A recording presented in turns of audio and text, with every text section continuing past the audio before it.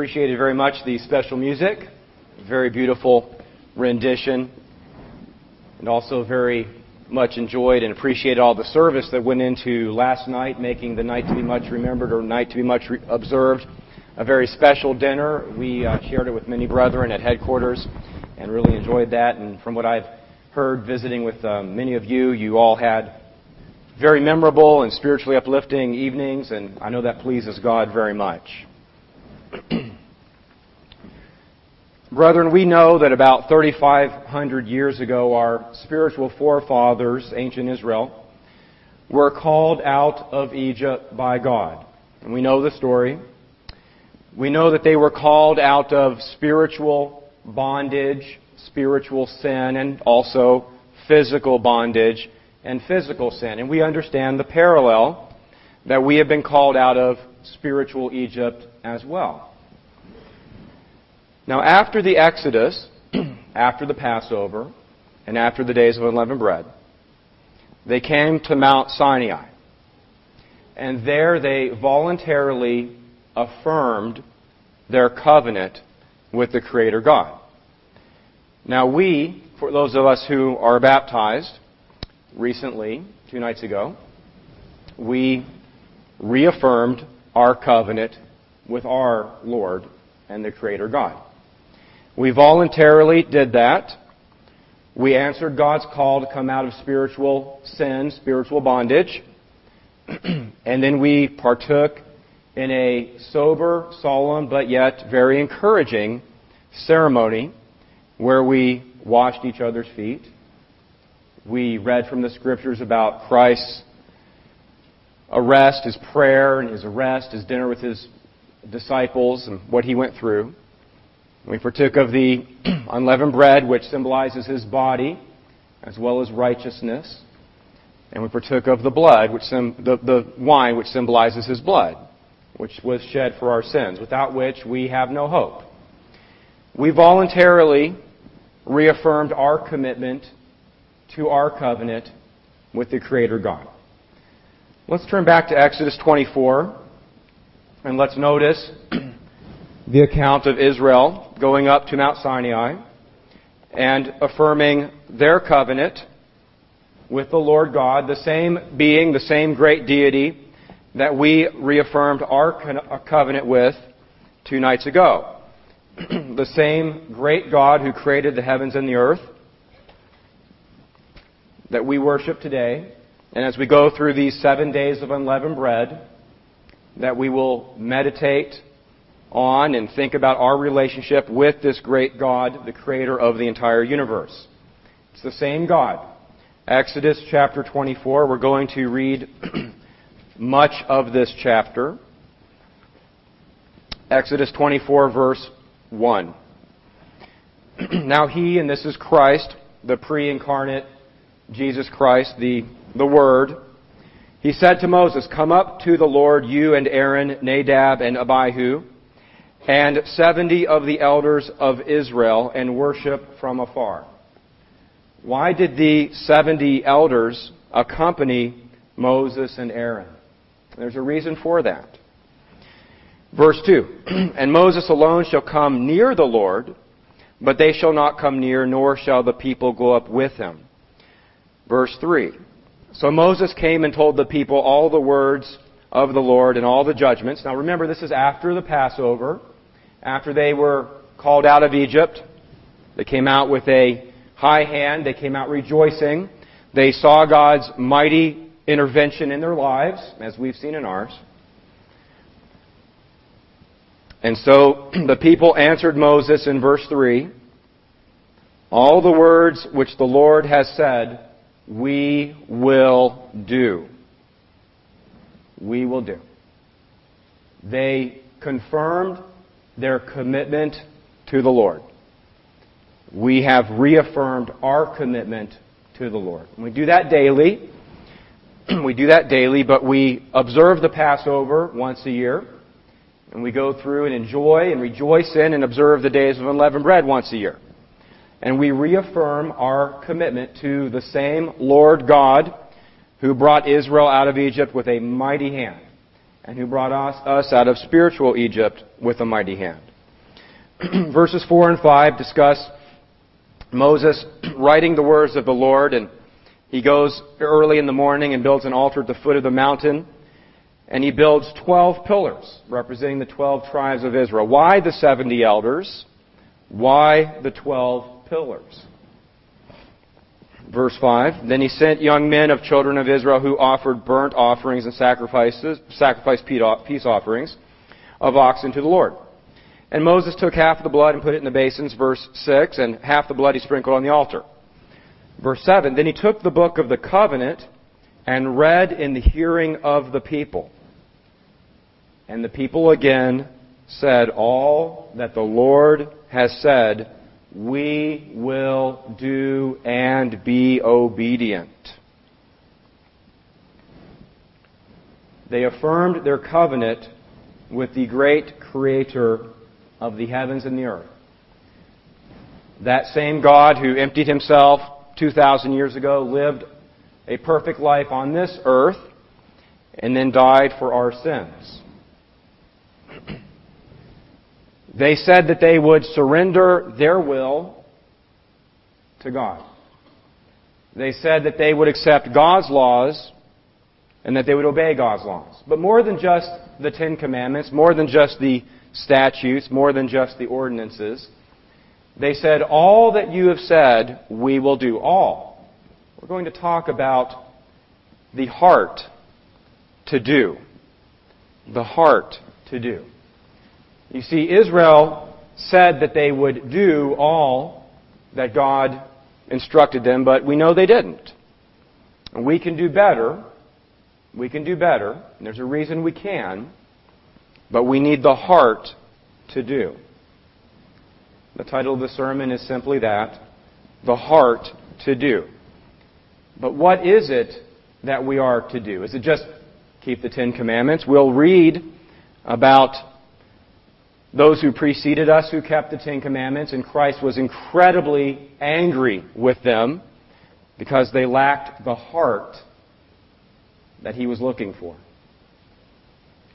We will read a little bit about our spiritual predecessors, the church in the wilderness, who claimed that they would do all that God instructed, but they lacked the heart.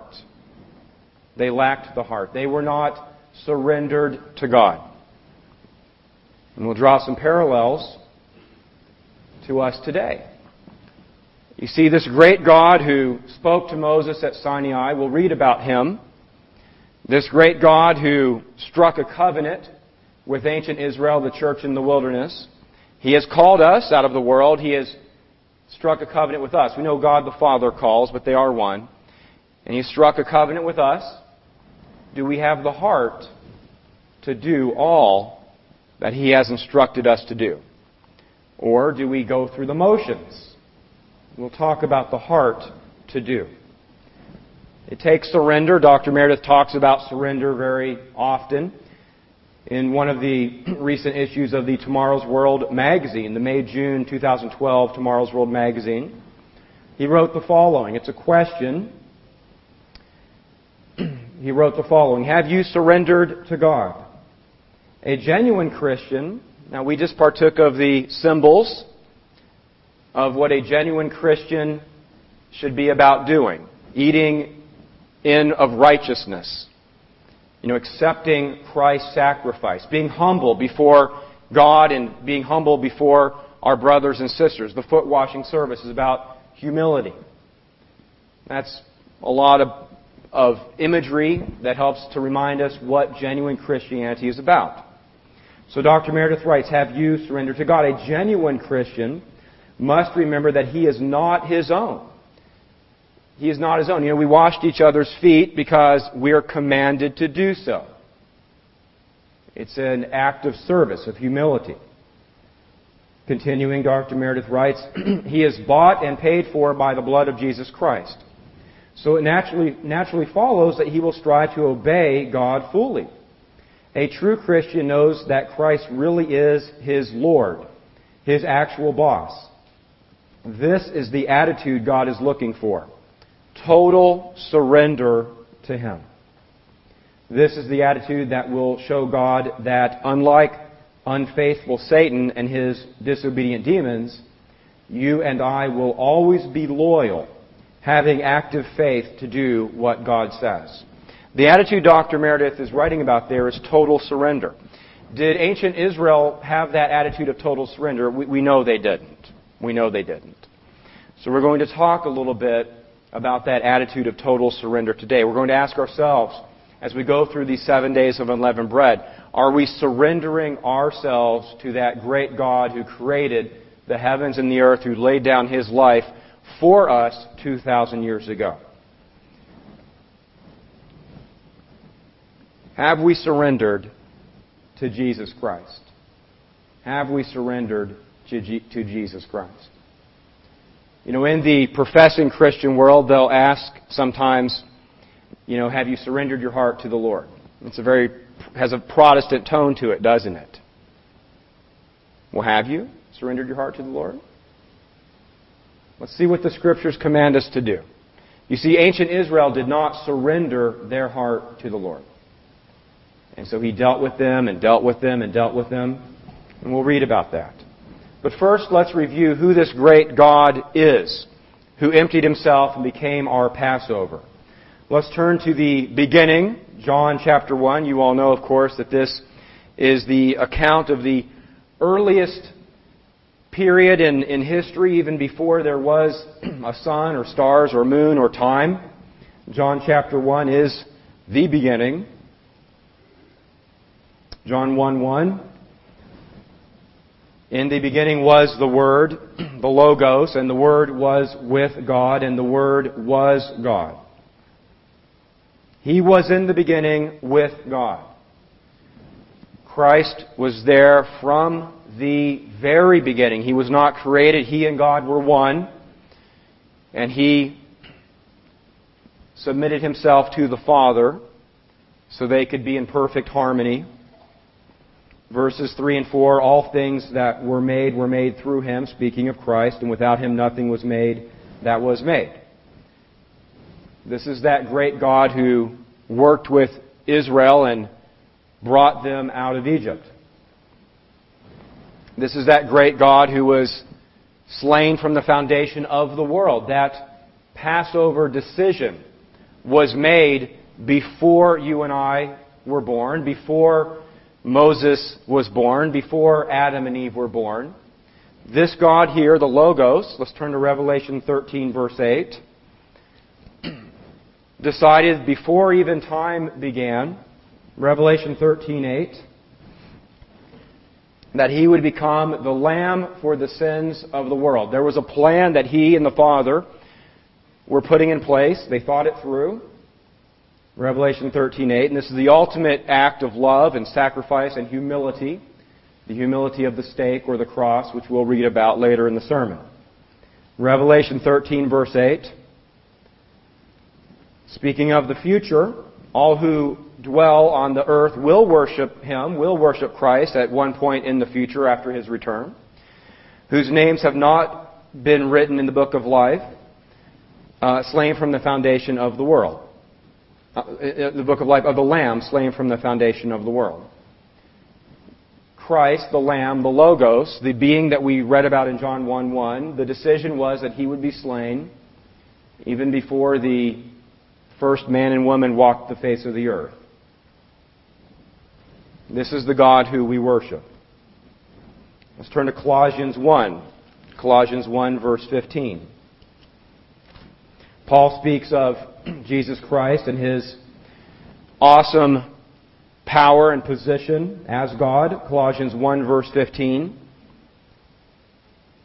He is the image of the invisible God, the firstborn over all creation. He is the perfect image of the invisible God.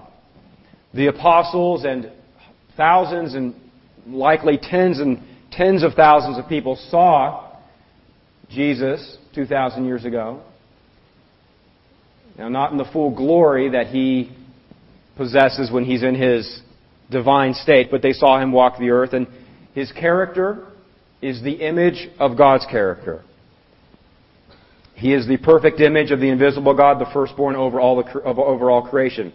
For by Him all things were created that are in heaven and that are on the earth, visible and invisible, whether thrones or dominions or principalities or powers, all things were created through Him and for Him.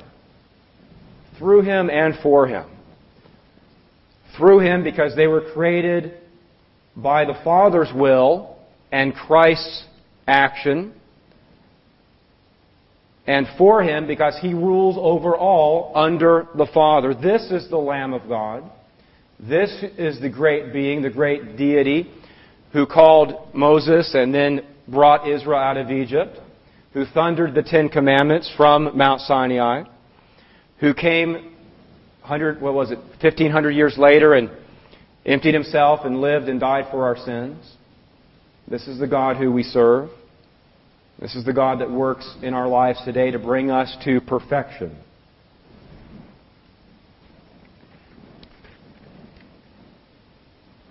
Let's just turn a few chapters back to 1 Corinthians chapter 10, verse 1. 1 Corinthians 10:1, just to further reinforce that point. 1 Corinthians 10:1. You see, we don't worship a little baby in a manger, a little helpless baby in a manger. We worship and we are the servants of the Most High God. The Most High God. But the most humble and kind and patient being that there ever was. That's who we worship. 1 Corinthians 10, verse 1. Moreover, brethren, Paul writes, I do not want you to be unaware that all our fathers were under the cloud, all passed through the sea, all were baptized into Moses in the cloud and in the sea, all ate the same spiritual food, and all drank the same spiritual drink. They received God's instructions through Christ and through Moses, Christ's servant, His friend. We'll read more about their interaction with each other. They all were called out of Egypt. They all went through that symbolic baptism through the Red Sea. All drank that same spiritual drink. Verse 4, they drank of that spiritual rock that followed them, and that rock was Christ. But with most of them God was not well pleased, and their bodies were scattered in the wilderness. Why was God not well pleased? Why was God not well pleased with ancient Israel? You know, there's a superficial answer that we all know. We're going to hopefully consider the deeper reasons for why God was not well pleased. And we're going to hopefully examine ourselves today. They're the superficial reasons God was not well pleased. Yes, they made the golden calf. We'll read about that. And they rebelled and murmured and stole idols and broke God's Sabbath. Those were horrible things. But there were deeper reasons God was not well pleased. We'll consider that today in the sermon. Let's discuss a little bit the covenant that we're under today. We're not under the old covenant. We're under a new and better covenant. We can be thankful for that. And this begins to give us some of the reasons. This sort of begins to guide us and help us to understand why we are blessed today, even more so than ancient Israel was blessed, because we are under a better covenant, as Hebrews states. Let's turn to Hebrews chapter 8. The same God that brought Israel out of Egypt, the same God that thundered the Ten Commandments from Mount Sinai, who spoke with Moses face to face, who scattered the bodies of the Israelites in the wilderness, who was very displeased with them a number of times for a very specific and particular reason. Yes, we know the superficial reason. We know that they committed idolatry. We all know that. But there was a deeper reason. They didn't have the heart, brethren. They didn't have the heart. That God, He's our God, and He mediates a new and better covenant. Hebrews chapter 8. What a blessing it is that we are under that new and better covenant. But let's discuss that new and better covenant and understand it. It's review, I know, but let's review it. Hebrews chapter 8, beginning in verse 6. But now he has obtained a more excellent ministry. Who is this speaking of? This is speaking of the Word, the Logos, Christ, the Creator of everything. Everything was created by Him and for Him. He has obtained a more excellent ministry. Why? Why is it more excellent? Well, the answer is right there in verse 6. Inasmuch as He is also mediator of a better covenant. Why is it a better covenant? The answer is again right there in verse 6. Which was established on better promises. Better promises. It doesn't say it was established on different laws. It doesn't say it was established on different laws. It says it was established on better promises. We know verses 7 and 8. I won't take too much time with these verses, but they're very important. We know that the first covenant had a fault, but the fault was not with the law. It doesn't say it was with the law. It surely wasn't with the mediator. It was with the people. Remember those people who said, "All that you say we will do"? We read about them. Exodus 24, we read about them. "All that you say to do, we will do." Did they do? Well, we know they didn't. Why? Why? They didn't have the heart to do. Why didn't they have the heart? Verse 8, because finding fault with them, the people, He says, "Behold, the days are coming, says the Lord, when I will make a new covenant with the house of Israel and with the house of Judah." And this, of course, is a prophecy that is beginning to be fulfilled with us, the spiritual house of Israel, the church, the New Testament church. We are partakers of these better terms, these better promises, because we can have the Holy Spirit in us. But we know that this prophecy will be ultimately fulfilled in the kingdom of God. And we pray that that day comes soon. There was no fault with the law. There was no fault with the mediator. You see, a covenant requires three things. It requires two participants or more and terms. Well, one of the participants was God. No fault with Him. The terms were without fault. The fault was with the people.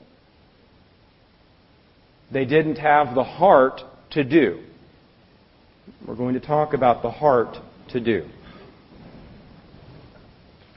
Moving forward about 1,500 years from Exodus 24, we come to Matthew 23. Let's turn to Matthew 23. Here we have that same God, the Word, the Logos, who struck dead the firstborn of Egypt, who opened the Red Sea, who was the pillar of fire, who was that rock, who thundered the Ten Commandments from Mount Sinai. And here He is in human form in Matthew 23. And He's talking to the progeny, the descendants of those ancient Israelites who were stiff-necked and hard-hearted 1,500 years ago. Same God, same people, at this time, same covenant. Matthew 23. What does He tell these descendants of those ancient, stubborn, stiff-necked Israelites? Matthew 23, verse 27.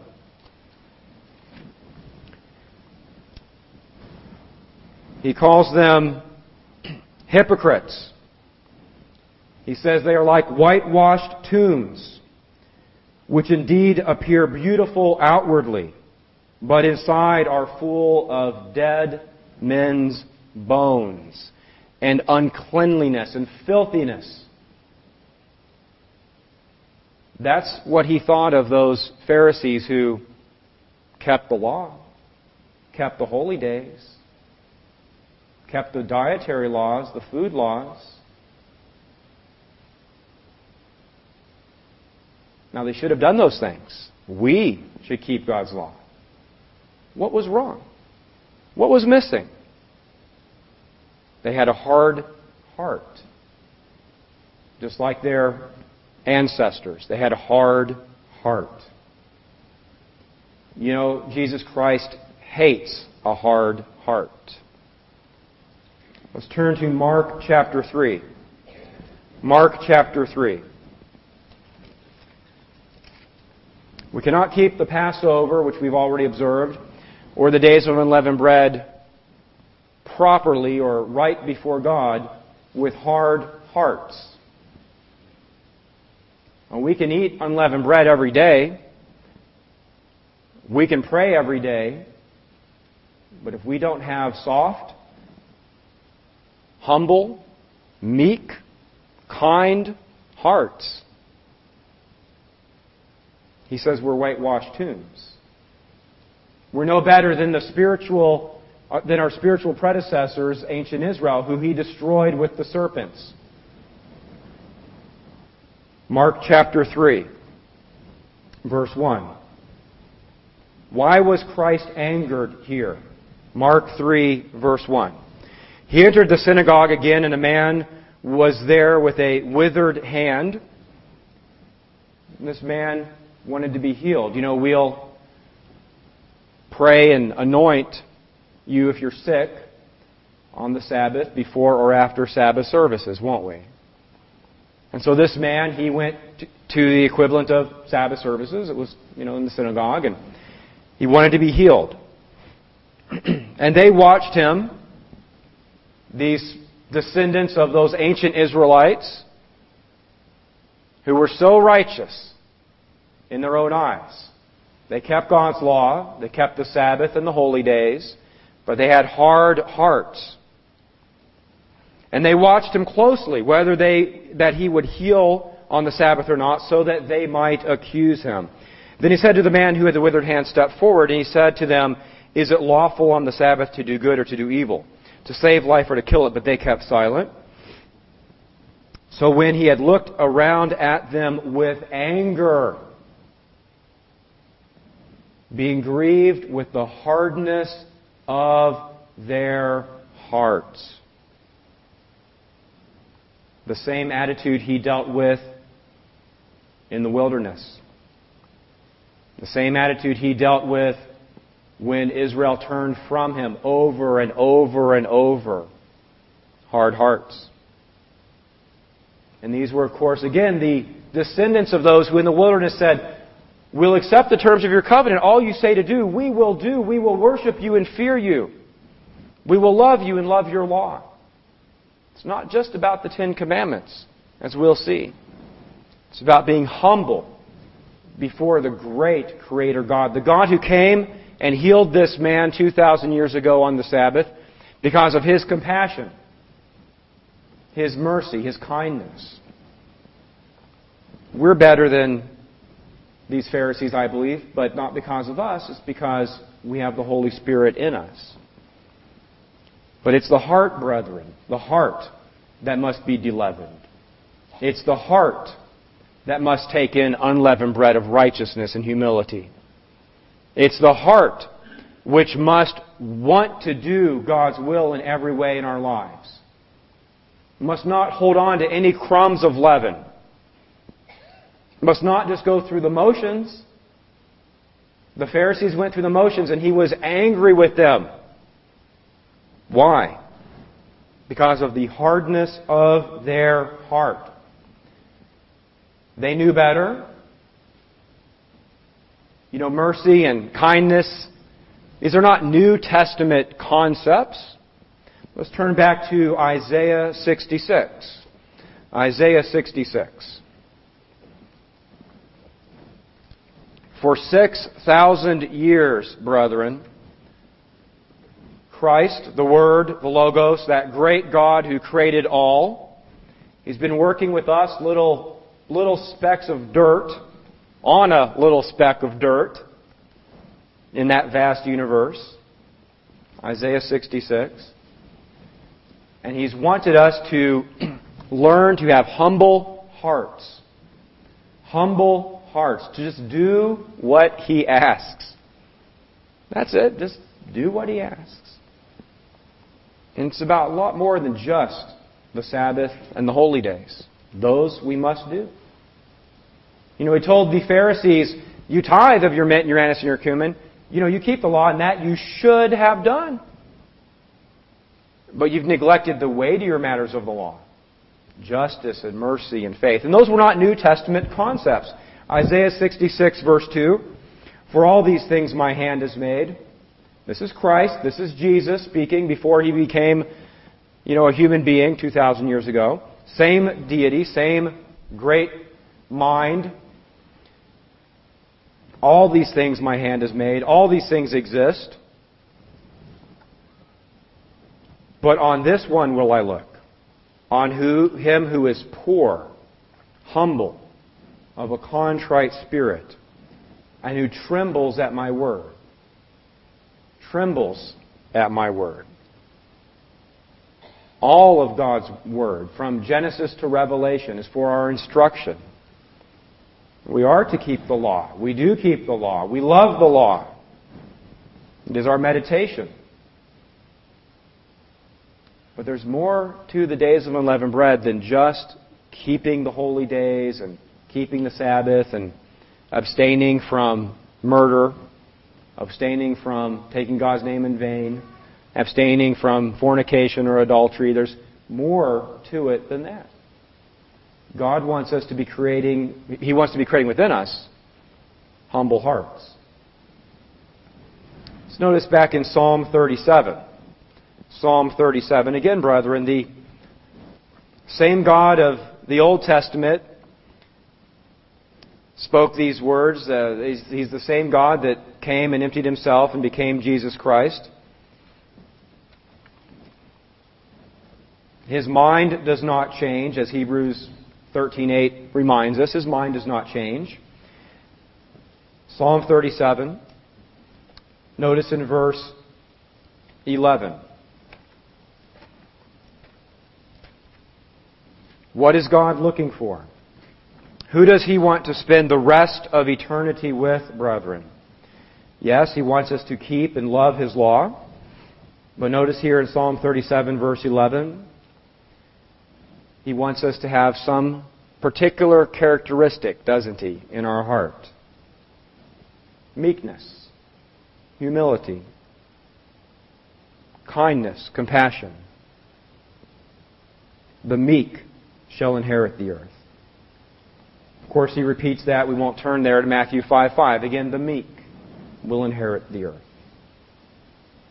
Now, this does not do away with the law or the statutes or the ordinances. Let's turn to Matthew chapter 5. Matthew 5. But all of our observance of God's law, which is good and is a shield and a hedge around us, it's nothing more than us being Pharisees if we don't have humble, teachable, contrite hearts. The Pharisees kept God's law. And as we've already seen, God was angry with them. Matthew 5, verse 17.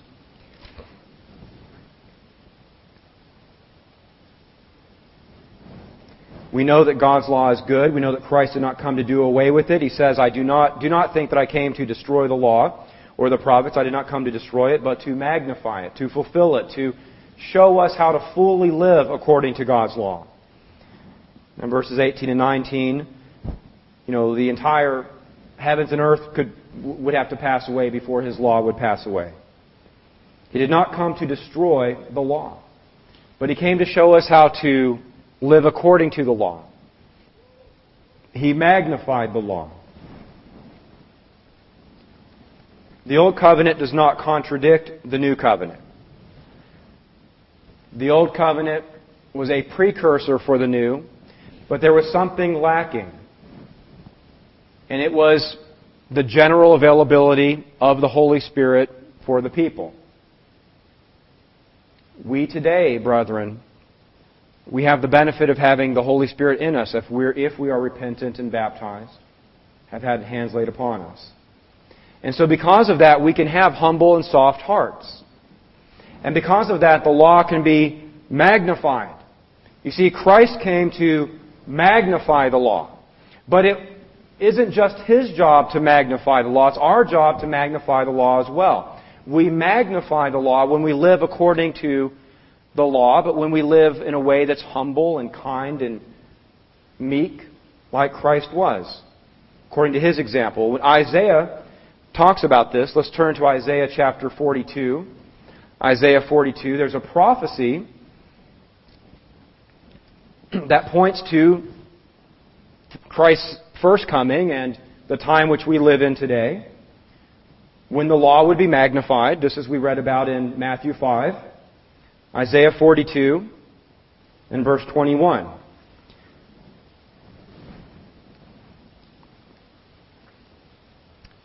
Notice what's recorded here. It's a prophecy about our time. It's a prophecy about the time when Christ came and the law could be magnified. Of course, as with many of these types of prophecies, this prophecy will be fully fulfilled in the kingdom of God. Isaiah 42, verse 21. The Lord is well pleased for His righteousness' sake. He will magnify the law and make it honorable. He will magnify the law and make it honorable. Christ came to magnify the law. If He lives in us, then we will magnify the law. But He won't live in us if we don't have humble hearts. We can say, as the Israelites said in Exodus 24, all that you say to do, we'll do. But if we're not truly humble, if we don't understand one of the deep meanings of the days of unleavened bread, that we are to put in humility, that's one of the things pictured by eating the unleavened bread. You know, it's that flat, unleavened, crispy bread. It's not puffed up. It's humble and thin. If we don't think about humility, if we don't ask ourselves, are we humble, are we teachable, then we don't glorify God, we don't magnify the law. We're no better than the Pharisees, whom He was angry with, because they had hard hearts. And again, we know we have to keep the commandments. We know that that the new covenant is not just about, grace only or faith only or, just loving the Lord only. We know that we have to keep the commandments. We won't turn to it, but 1 John 2:4 says if we don't keep the commandments, we are liars. And the truth is not in us. 1 John 2:4. We know we must keep God's law. We know we must keep the holy days and the Sabbath holy. But there's more to it than just that. We must have humble hearts.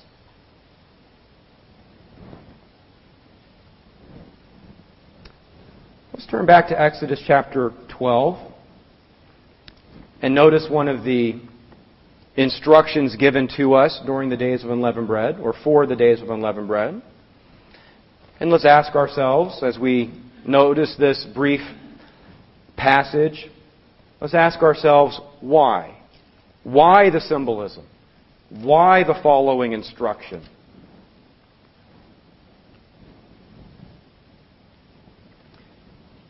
Ancient Israel told Moses and answered the Lord, all that you say we will do. There were 12 pillars of stone built to commemorate that and to bind and represent the 12 tribes of Israel, all of the church in the wilderness. There were the 70 elders who accompanied Moses and Aaron up to the mountain. They did not go all the way. Well, actually, at one point they were up by the Lord. We'll read about that. But those 70 elders were there. Why were they there? They were the elders of ancient Israel, the church in the wilderness. They were there as representatives of all of the church in the wilderness. The entire church in the wilderness was being bound to that covenant. Was being bound to the terms and conditions that God wanted them to live by. And they said, we'll do it. We'll do it. But they didn't. Here we have the institution of the Passover. Exodus chapter 12. This month shall be the beginning of months, verse 2. It shall be the first month of the year to you. Verse 3. Speak to the congregation of Israel, saying, on the 10th day of this month every man shall take for himself a lamb, according to the house of his father, a lamb for a household. And if the household is too small for the lamb, then you will share it with your neighbor. A lamb without blemish, about a year old. You may take it from the sheep or from the goats. Verse 5. You shall keep it until the 14th day. You'll get to know that lamb. Build a relationship with that lamb. That lamb, of course, as we know, pictured Christ. And then you slaughter the lamb at twilight, verse 6. Verse 7, they shall take some of the blood and put it on the 2 doorposts and on the lintel of the house where they eat it. They shall eat the flesh at night, roasted in fire with unleavened bread and bitter herbs. Do not eat it raw nor boiled at all with water, but roasted in fire. Do not let any of it remain, verse 10. And thus you shall eat it with your belt on your waist, your sandals on your feet. Here we have the institution of the Passover. We skip down a few verses. We come to let's pick up in verse 14. So this day shall be to you a memorial. You shall keep it as a feast to the Lord throughout your generations. You shall keep it as a feast by an everlasting ordinance. And come to verse 15. The institution of the days of unleavened bread. And notice there's a command here. 7 days you shall eat unleavened bread. Why? Why? There's nothing magical about the bread. Why do we eat unleavened bread? It pictures righteousness, but it pictures humility. It pictures humility. On the first day you shall remove leaven from your houses. For whoever eats leavened bread from the first day until the 7th day, that person shall be cut off from Israel. They shall be put to death. Here we have the days of unleavened bread instituted. Why was ancient Israel instructed to eat unleavened bread? God could have instructed them to take some rosemary and make rosemary tea. He could have implemented any symbol that would have represented, taking in of righteousness. He could have implemented a different symbol. He chose unleavened bread. It pictures humility. It pictures meekness. Why did he instruct ancient Israel to eat unleavened bread all 7 days? Because ancient Israel, just like us, needs to be reminded every day that we have to take in of Christ, take in of His instruction, His Word, the Bible, humility, to work on humility, to work on our hearts. There have been those over the years who, for some reason, will try to come up with complicated reasons to not eat unleavened bread all 7 days during the days of unleavened bread. There have been papers written on that. Here's my paper. Exodus 12:15, 7 days you shall eat unleavened bread, period. Will we do what Christ instructs us to do? You see, that attitude of rebelliousness, it still exists. It still exists.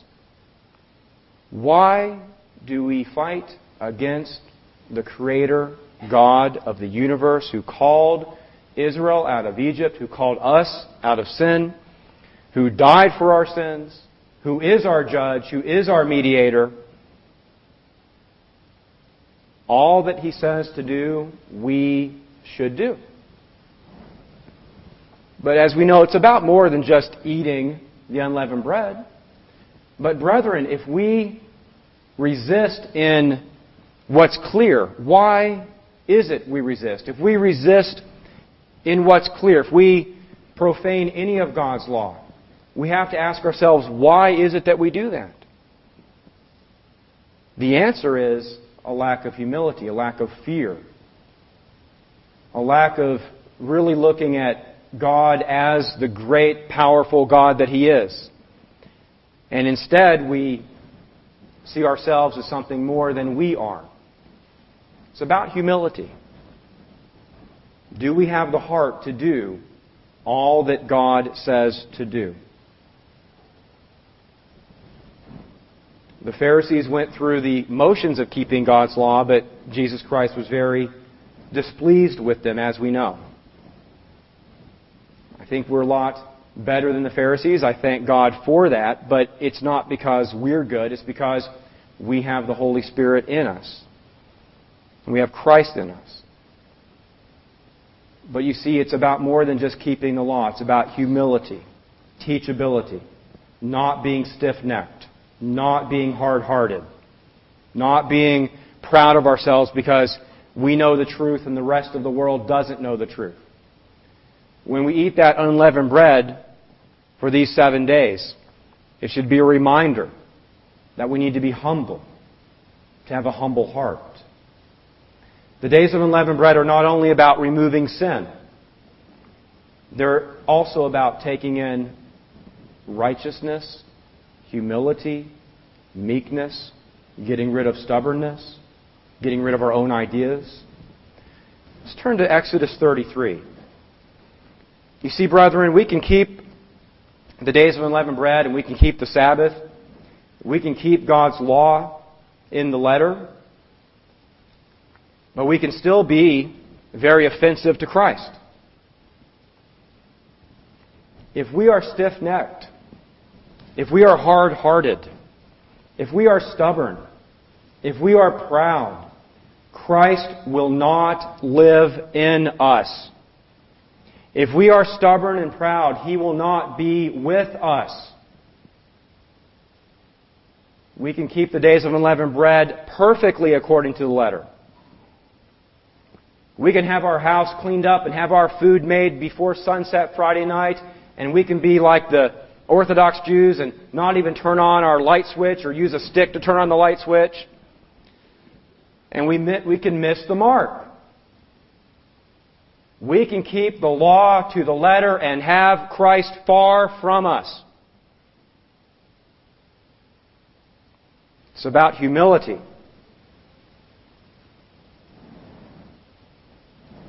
Notice Exodus 33. Then the Lord said to Moses, "Depart and go up from here, you and the people whom you have brought out of the land of Egypt." He's sending them into the land that He promised to Abraham and Isaac and Jacob. He's fulfilling that covenant promise that He made with Abraham. And notice verse 2. He says, "And I will send my angel before you, and I will drive out the Canaanite and the Amorite and the Hittite and the Perizzite and the Hivite and the Jebusite." Verse 3, "Go up to a land flowing with milk and honey." He was going to fulfill that promise that He made to Abraham. But notice verse 3. Sometimes we skip over this. What does Christ say there to Moses? He says, "For I will not go up in your midst. I will not be with you, lest I consume you." Why? Because you are a stiff-necked people. You see, we can keep the law but be stiff-necked. And Christ will desire to consume us.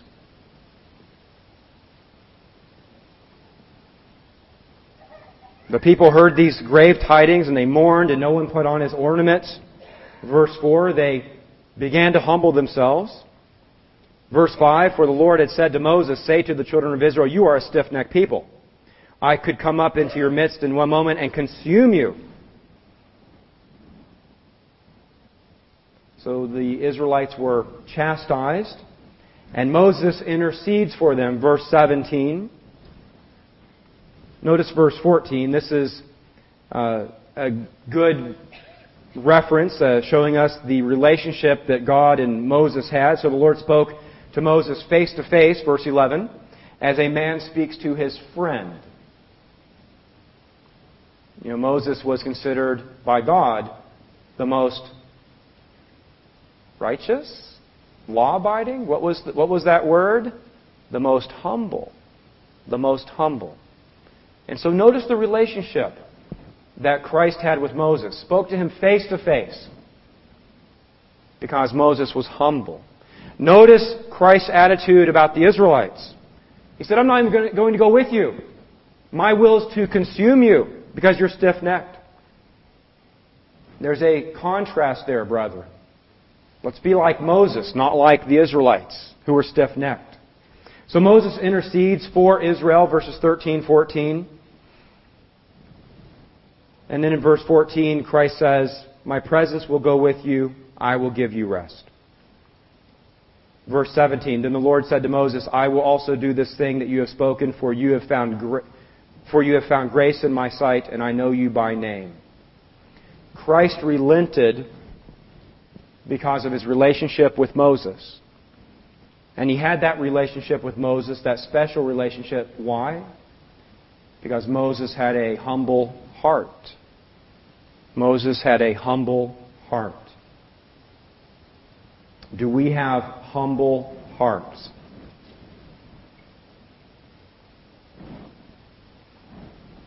Humility is the key. Being humble under God's instruction is the key. And when you read the story from Genesis to Revelation, a big part of what God is trying to get across to humanity is just to be humble, to do what He asks us to do. But it's amazing how people resist and allow pride to puff them up. The ancient Israelites, they were proud and stiff-necked. The Pharisees were proud and stiff-necked. Sometimes we can be a little proud and stiff-necked. Even when Jesus Christ hung on the stake, He dealt with that, didn't He? Even when He hung on the stake, He dealt with those who reviled Him. They were proud. They mocked Him. There were two criminals. One on each side of Jesus Christ, weren't there? One reviled Him. One didn't. Let's read the story. Luke 23.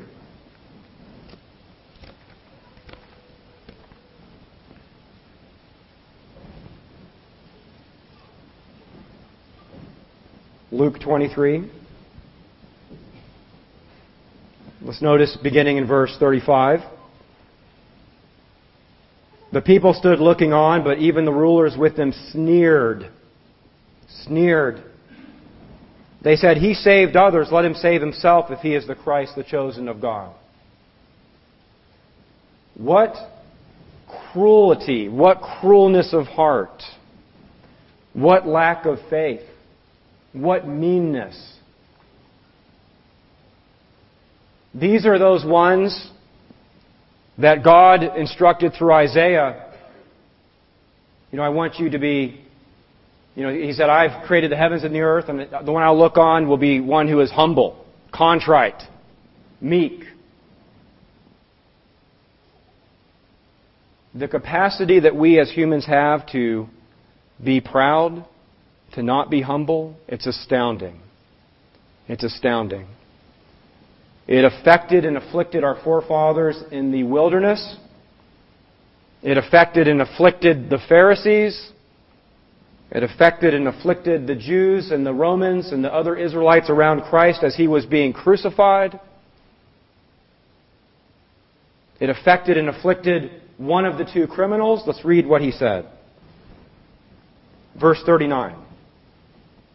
Then one of the criminals who was hanged blasphemed Him, saying, If you are the Christ, save yourself and us. What pride, what hardness of heart, to be hanging there dying in the very act of crucifixion, and to attack because of a hard heart. That same heart that afflicted and affected ancient Israel before. That mean, hard heart. You know, brethren, all of us have sinned, Romans 3:23. All of us are worthy of death, Romans 6:23. What's our attitude? It's a very sobering and very extreme example. But it goes to the root of the issue. It goes to the root of one of the purposes for the days of unleavened bread. To get humility in and pride out. To replace vanity with meekness.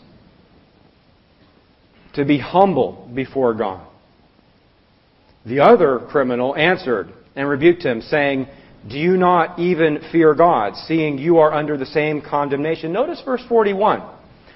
"And we indeed justly." You see, both criminals were on the stake justly. They both had sinned.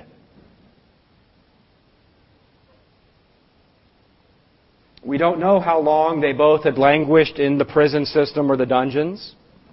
But they both were on the stakes justly.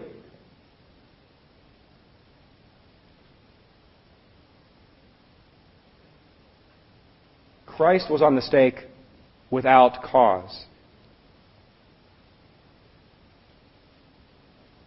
Which heart would we hope to have, brethren?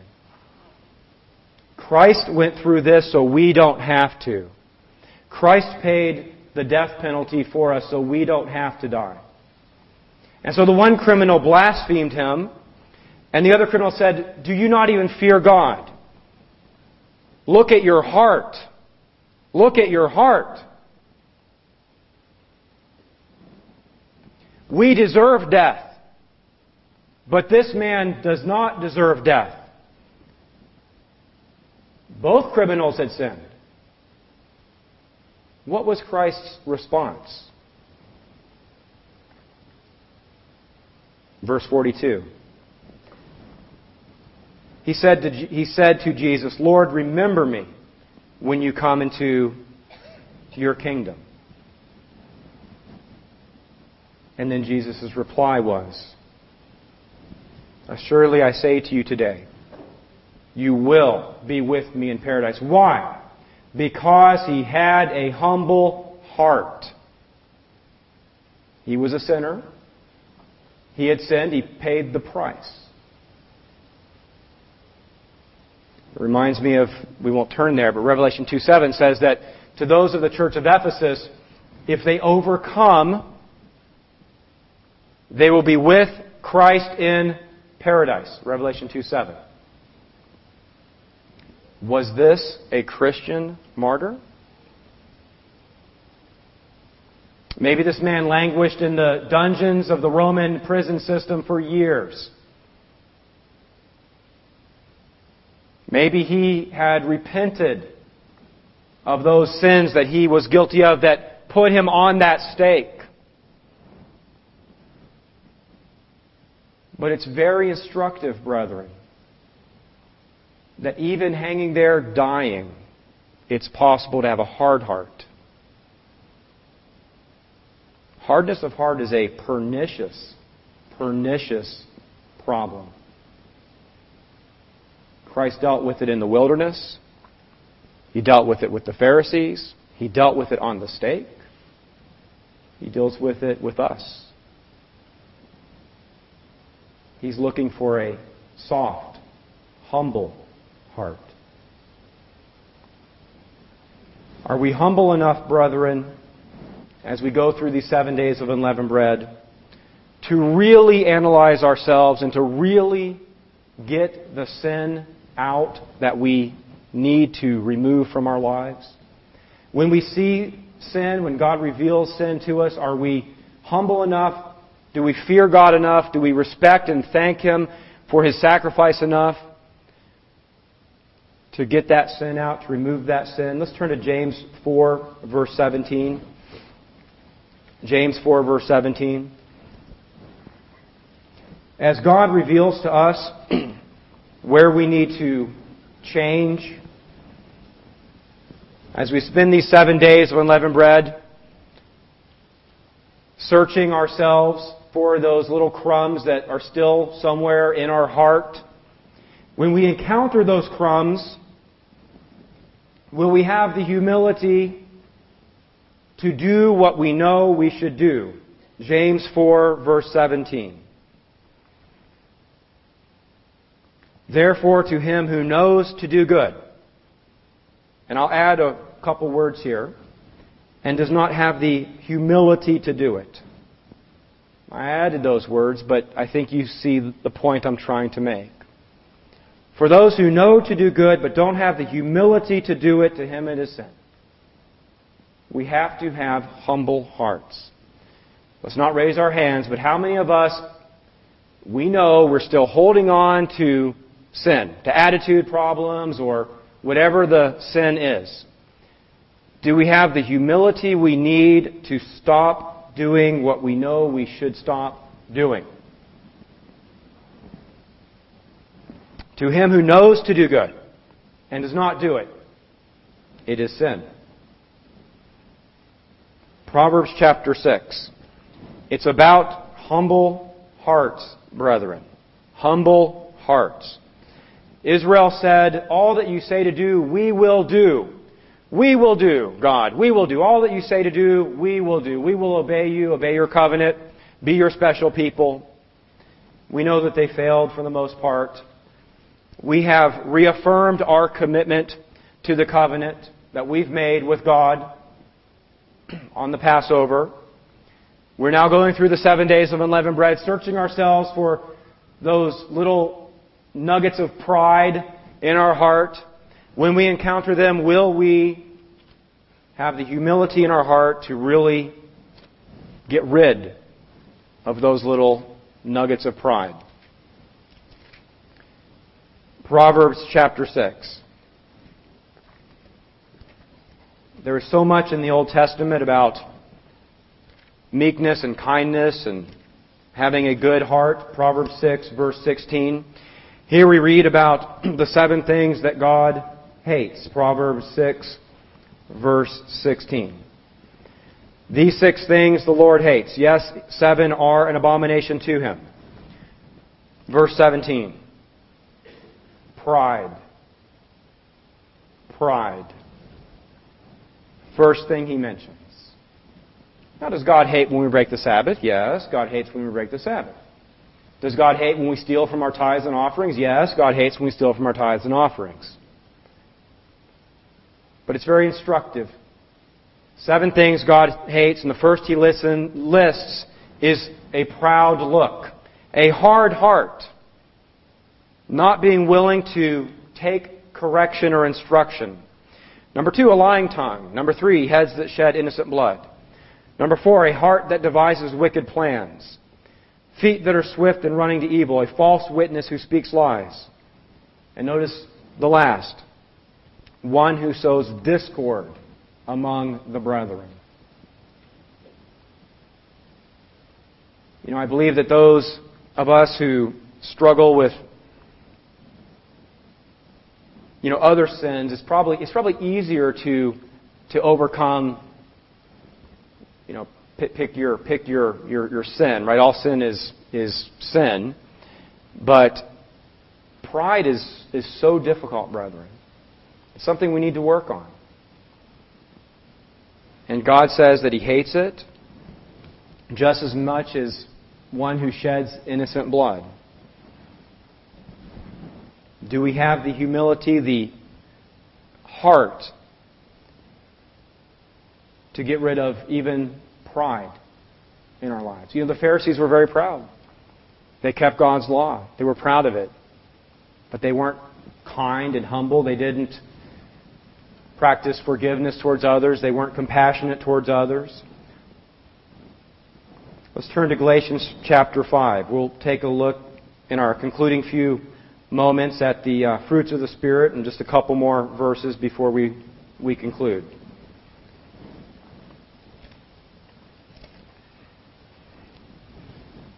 Galatians 5. As we commit ourselves to another year of being surrendered to Christ, the Passover and Days of Unleavened Bread, they start us off on a new year. A new year. We have answered God's call and we've said, yes, Father, all that you say to do, we will do. We will do. So as we embark on this new year, let's begin by asking ourselves, how is our heart? How is our heart? Galatians 5:22. Is our heart humble enough to love unconditionally our brothers and our sisters in the faith? To love unconditionally the truth that God has given us. To love unconditionally the ministry whose job is to edify and lift up and exhort. Do we have the humility, the meekness of heart to replace anger with joy, to replace bitterness with joy, self-seekingness with joy? Are we humble enough to grow in peace? Where there's a lack of humility, there's pride, and where there's pride, there's no peace. Are we humble enough to be long-suffering? Or are we so proud that we won't be patient with others, maybe when they don't live up to what we expect them to live up to? Will we be humble enough to be kind to others? You know, when we're proud, we're not kind. Will we have the heart and the humility to be good, to be faithful, to be gentle, to practice self-control? The new covenant is a better covenant because Christ can live in us. He's the mediator of that better covenant. And these are the fruits of Him living in us. When we eat unleavened bread these 7 days, we're symbolizing taking in of Christ, His righteousness. This is His righteousness. Yes, the Sabbath and the holy days and clean and unclean food and tithing and not taking His name in vain. We must do these things. But love, peace, patience, goodness, gentleness, these are the fruits of humility. These are the fruits of having a humble heart. These are the fruits of understanding that without Christ in us, we're no better than the Pharisees. We're no better than the Jews and the Romans who stood around Christ when He was being crucified and mocked Him. We're no better than them without Christ living in us. It's so easy, brethren, to fall into the trap of pride. And the days of unleavened bread are an annual reminder that we must be humble. Only through humility can we have the heart to do all that Christ commands us to do. The Israelites said it again and again. All that you say to do, we will do. But they did not. Because they were stiff-necked. They lacked a humble heart. The most humble being of all came and died for our sins 2,000 years ago. The most humble being of all created the heavens, the earth. He and His Father put in place a plan where He would be the lamb slain from the foundation of the world, and then He would become our elder brother and our mediator and our high priest, and He would work with us to draw us into His kingdom. Let's conclude by reading one scripture about Him. Philippians chapter 3. Philippians 3, verse 12.